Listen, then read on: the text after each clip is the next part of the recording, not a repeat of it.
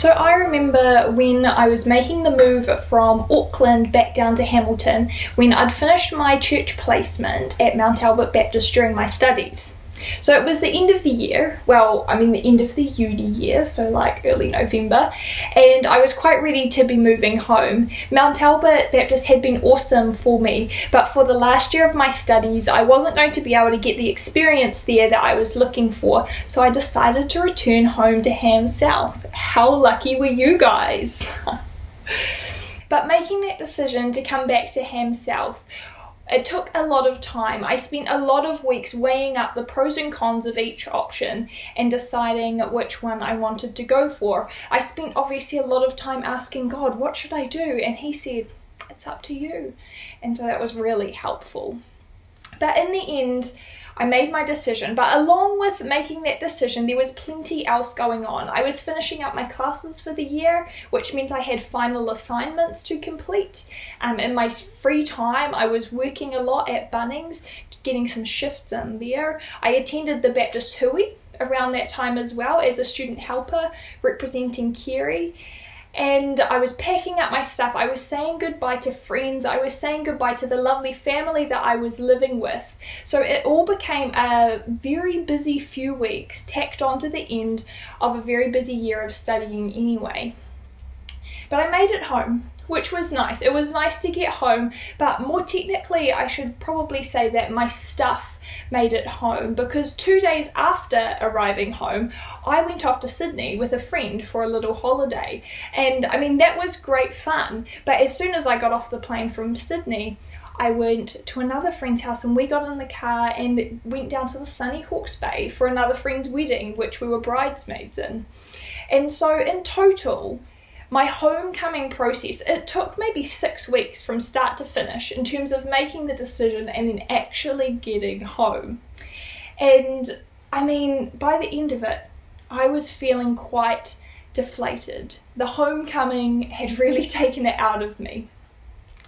It was like all of the air had been let out of me, and all I wanted to do was just stay now and enjoy my home comforts. I mean, in that time, Josh would even try to make plans with me, like, oh, come over for dinner. Nothing fancy, but even that, I was like, oh, I'd just rather stay at home. And so my homecoming was not quite what I expected it would be. As you can imagine, earlier in the year, as I was looking upon this finish to the year, I was quite excited.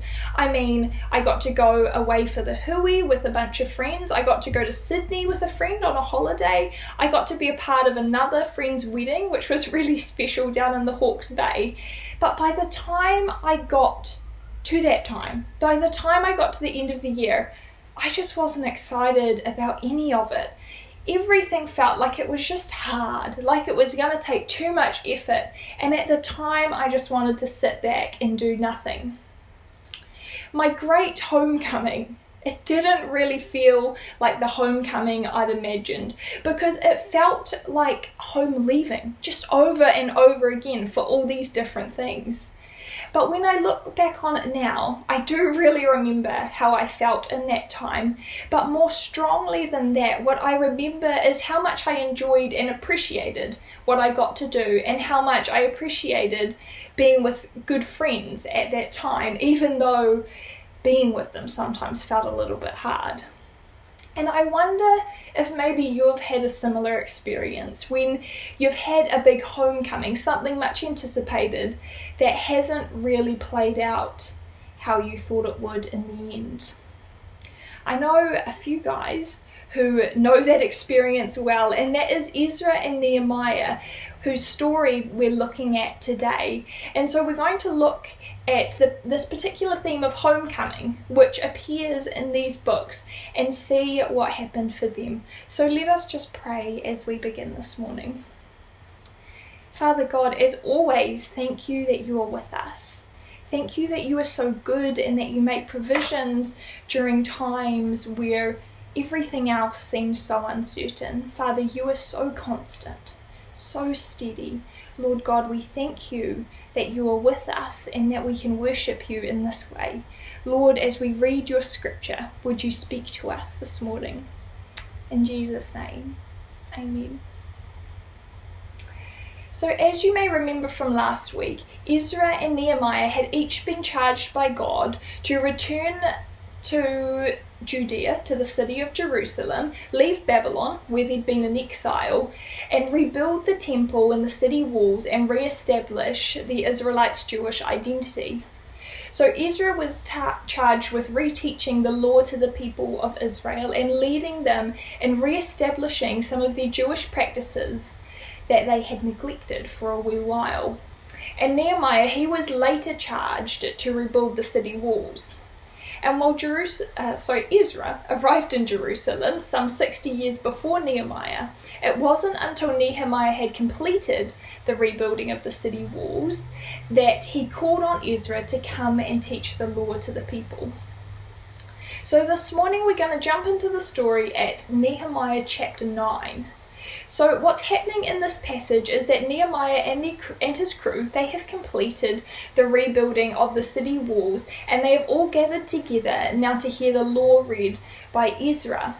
So after having the law read to them, and after having it explained to them by Ezra and the Levites were the ones who worked in the temple, the people decided that they would celebrate the Festival of Booths, which was one of the Jewish festivals, and the law recommended that they do this in this particular month. So they went ahead and they celebrated this Festival of Booths. Ezra read the law to them again every day of that festival, and I imagine they had a good time. And then a week or two later, the people decided to gather together again, but this time it wasn't such a fun celebration. They dressed themselves in burlap, they put dust on their heads, and they spent time confessing their sins and the sins of their ancestors to God. The law was read again, this time for 3 hours while they all stood there dressed like this. And then the Levites led the people in a prayer. And it's one that takes up almost all of chapter 9. So it's quite long, and we're going to look at it today, but I'm going to break it down a little bit for us. So we're going to start at verse 5.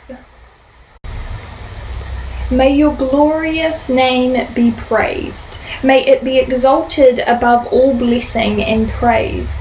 You alone are the Lord. You made the skies and the heavens and all the stars. You made the earth and the seas and everything in them. You preserve them all, and the angels of heaven worship you.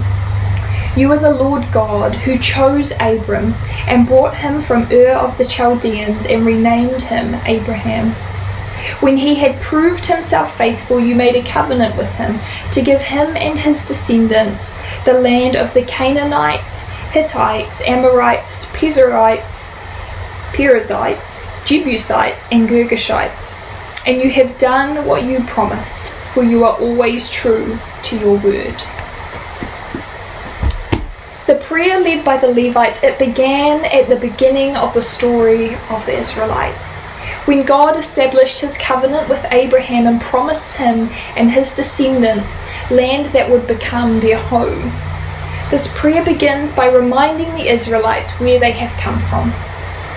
And the Israelites, they didn't really come from much. Their beginning was found in a man and his wife, in Abram and Sarai, a couple who couldn't even have children. Yet God chose them, named them Abraham and Sarah, and promised them that their descendants would be as numerous as the stars in the sky. And he delivered to them then a son who they named Isaac, and that was when Sarah was 90 years old and Abraham was 100. And God chose this line, the line that descended from Abraham, to be his people that he would be faithful to, walking with them and leading them towards the land that he had promised them. The Israelites, they didn't come from much, but they were God's chosen people. They were children of God, and God had promised them a place to call their home. Now we'll continue from verse 9. I need to mark it. You saw the misery of our ancestors. in Egypt, and you heard their cries from beside the Red Sea. You displayed miraculous signs and wonders against Pharaoh, his officials, and all his people, for you knew how arrogantly they were treating our ancestors. You have a glorious reputation that has never been forgotten. You divided the sea for your people so they could walk through on dry land, and then you hurled their enemies into the depths of the sea. They sank like stones beneath the mighty waters. You led our ancestors by a pillar of cloud during the day and a pillar of fire at night so that they could find their way. You came down at Mount Sinai and you spoke to them from heaven. You gave them regulations and instructions that were just, and decrees and commands that were good. You instructed them concerning your holy Sabbath, and you commanded them through Moses your servant to obey all of your commands, decrees, and instructions. You gave them bread from heaven when they were hungry and water from the rock when they were thirsty. You commanded them to go and take possession of the land you had sworn to give them. But our ancestors were proud and stubborn, and they paid no attention to your commands. They refused to obey and did not remember the miracles you had done for them. Instead, they became stubborn and appointed a leader to lead them back into their slavery in Egypt. But you are a God of forgiveness, gracious and merciful, slow to become angry and rich in unfailing love. You did not abandon them, even when they made an idol shaped like a calf and said, "This is your God who brought you out of Egypt." They committed terrible blasphemies. But in your great mercy, you did not abandon them to die in the wilderness. The pillar of cloud still led them by day, and the fire showed them the way through the night. You sent your good spirit to instruct them, and you did not stop giving them manna from heaven or water for their thirst. For 40 years you sustained them in the wilderness, and they lacked nothing. Their clothes did not wear out, and their feet did not swell. The prayer continues, and they remember the time where the Israelites were enslaved in Egypt and the miraculous works that God performed in order for his people to be freed and to continue towards the home he promised. They remembered God's faithfulness, that he is a God of forgiveness, graciousness, and mercy, who is slow to anger and rich in unfailing love, who dealt with them justly and walked with them faithfully through the wilderness, providing cloud and fire to lead them on towards what was promised. God sustained the Israelites throughout their 40-year journey through the wilderness. He provided manna from heaven for them so they weren't hungry, and water from the rock so that they would not thirst.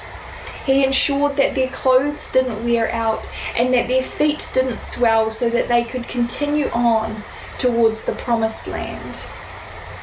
Despite their pride and their stubbornness and their blasphemy, God called them, so God sustained them. We'll continue reading now from verse 23.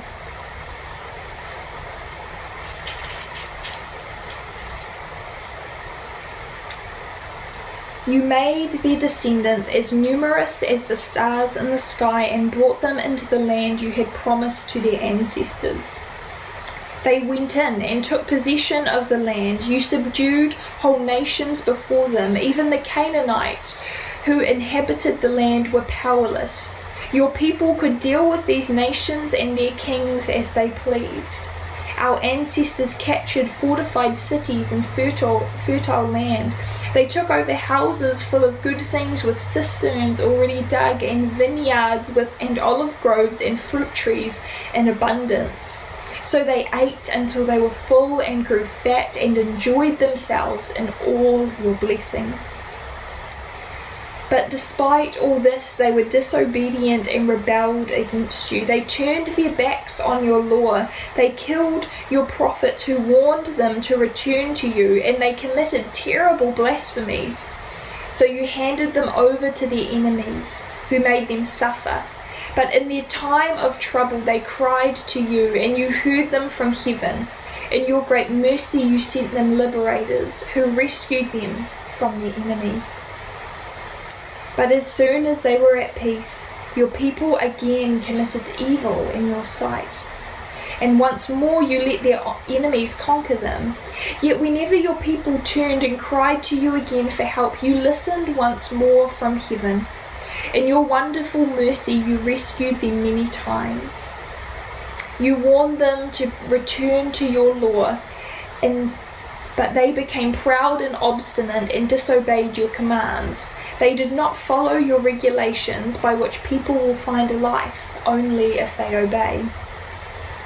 They stubbornly turned their backs on you and refused to listen. In your love you were patient with them for many years. You sent your Spirit who warned them through the prophecies, but they still wouldn't listen. So once again you allowed the peoples of the land to conquer them. But in your great mercy you did not destroy them or completely abandon them forever. What a gracious and merciful God you are. The Levites' prayer reminded the Israelites of their own fickle commitment and their patterns of misbehaviour and turning their backs on God as soon as they got on track. Yet God never once turned his back on them. He disciplined them with love, always acting justly towards them. God constantly pointed the Israelites back toward himself, steering their focus back to him, back to the commandments and back to the law that he had given them. Yet the Israelites just couldn't seem to listen. But the prayer reminds them they had been chosen by an incredibly merciful God, and whenever Israel found themselves up against it or in a mess of their own making, when they turned back to God and helplessly called upon his name, God heard their cries and he rescued them many, many times over. Though the Israelites countlessly abandoned their God never abandoned them. The prayer finishes in verse 32.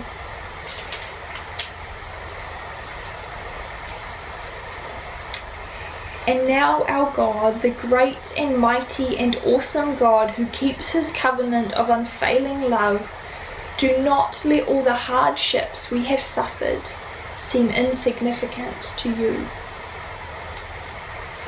The Levites led the Israelites in once again crying out to God and asking for his mercy.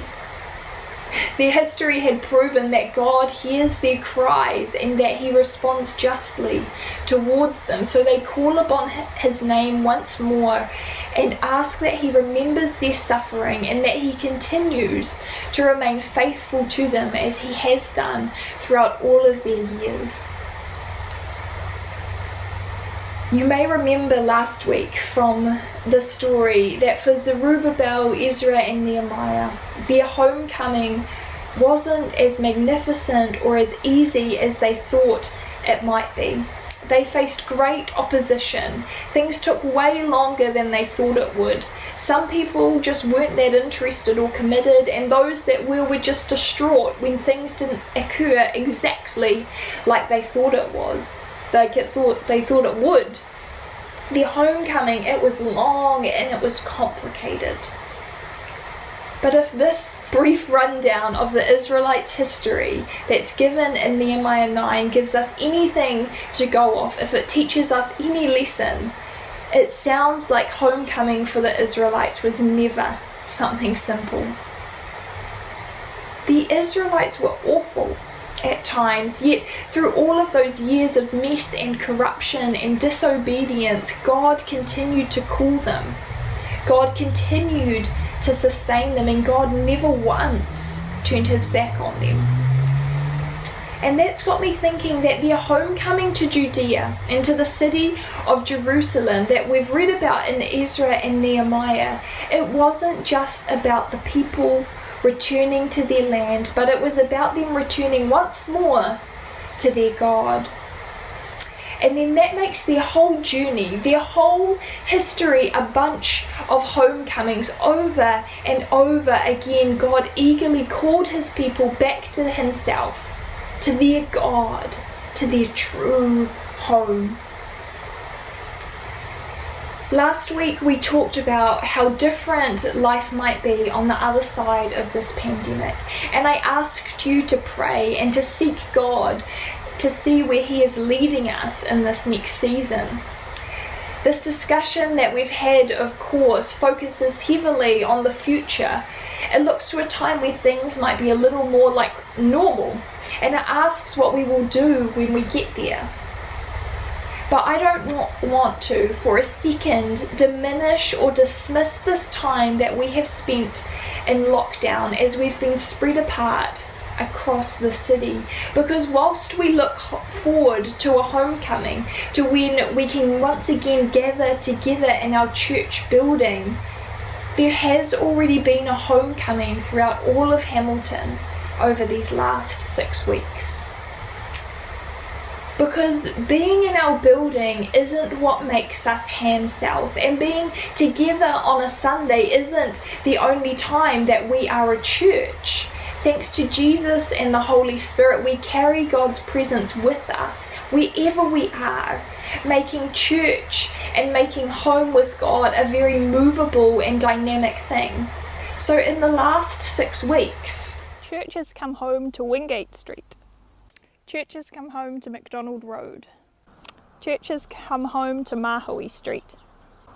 Church has come home to Collins Road.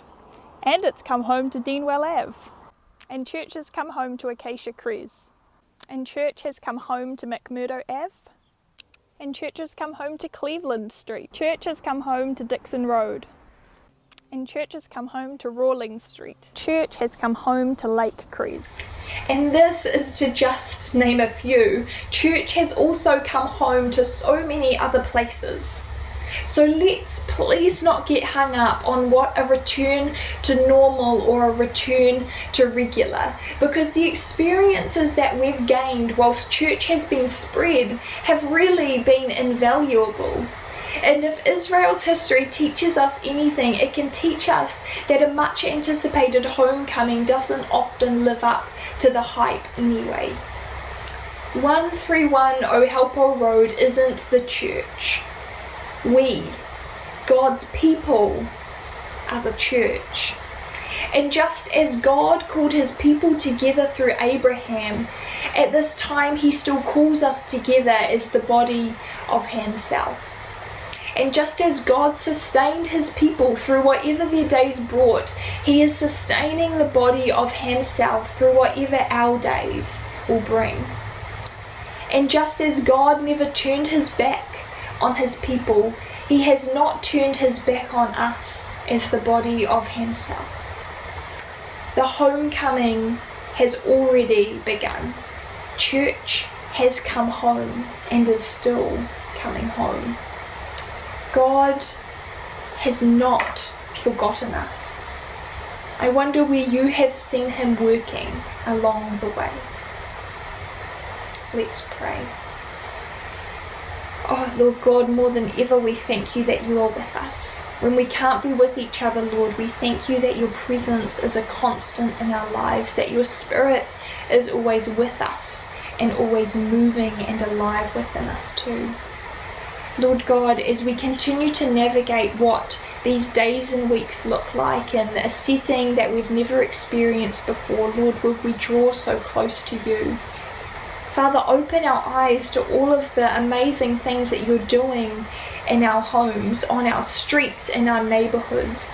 Lord, help us to be bold and to pray for people and to talk to neighbors and to spend time with you unashamed. God, we thank you so much that you are already in these places, that your presence is already working. God, there are opportunities out there for us to get involved in, so open our eyes to where they are. Father God, we pray that this time of lockdown, this time where we've been in our homes and in our immediate neighborhoods only, God, would that so enrich what church looks like when we come out of this, God. Let us not lose what we have discovered and what we have experienced in this time, Father. Help us to use it to further your kingdom. In Jesus' name, amen.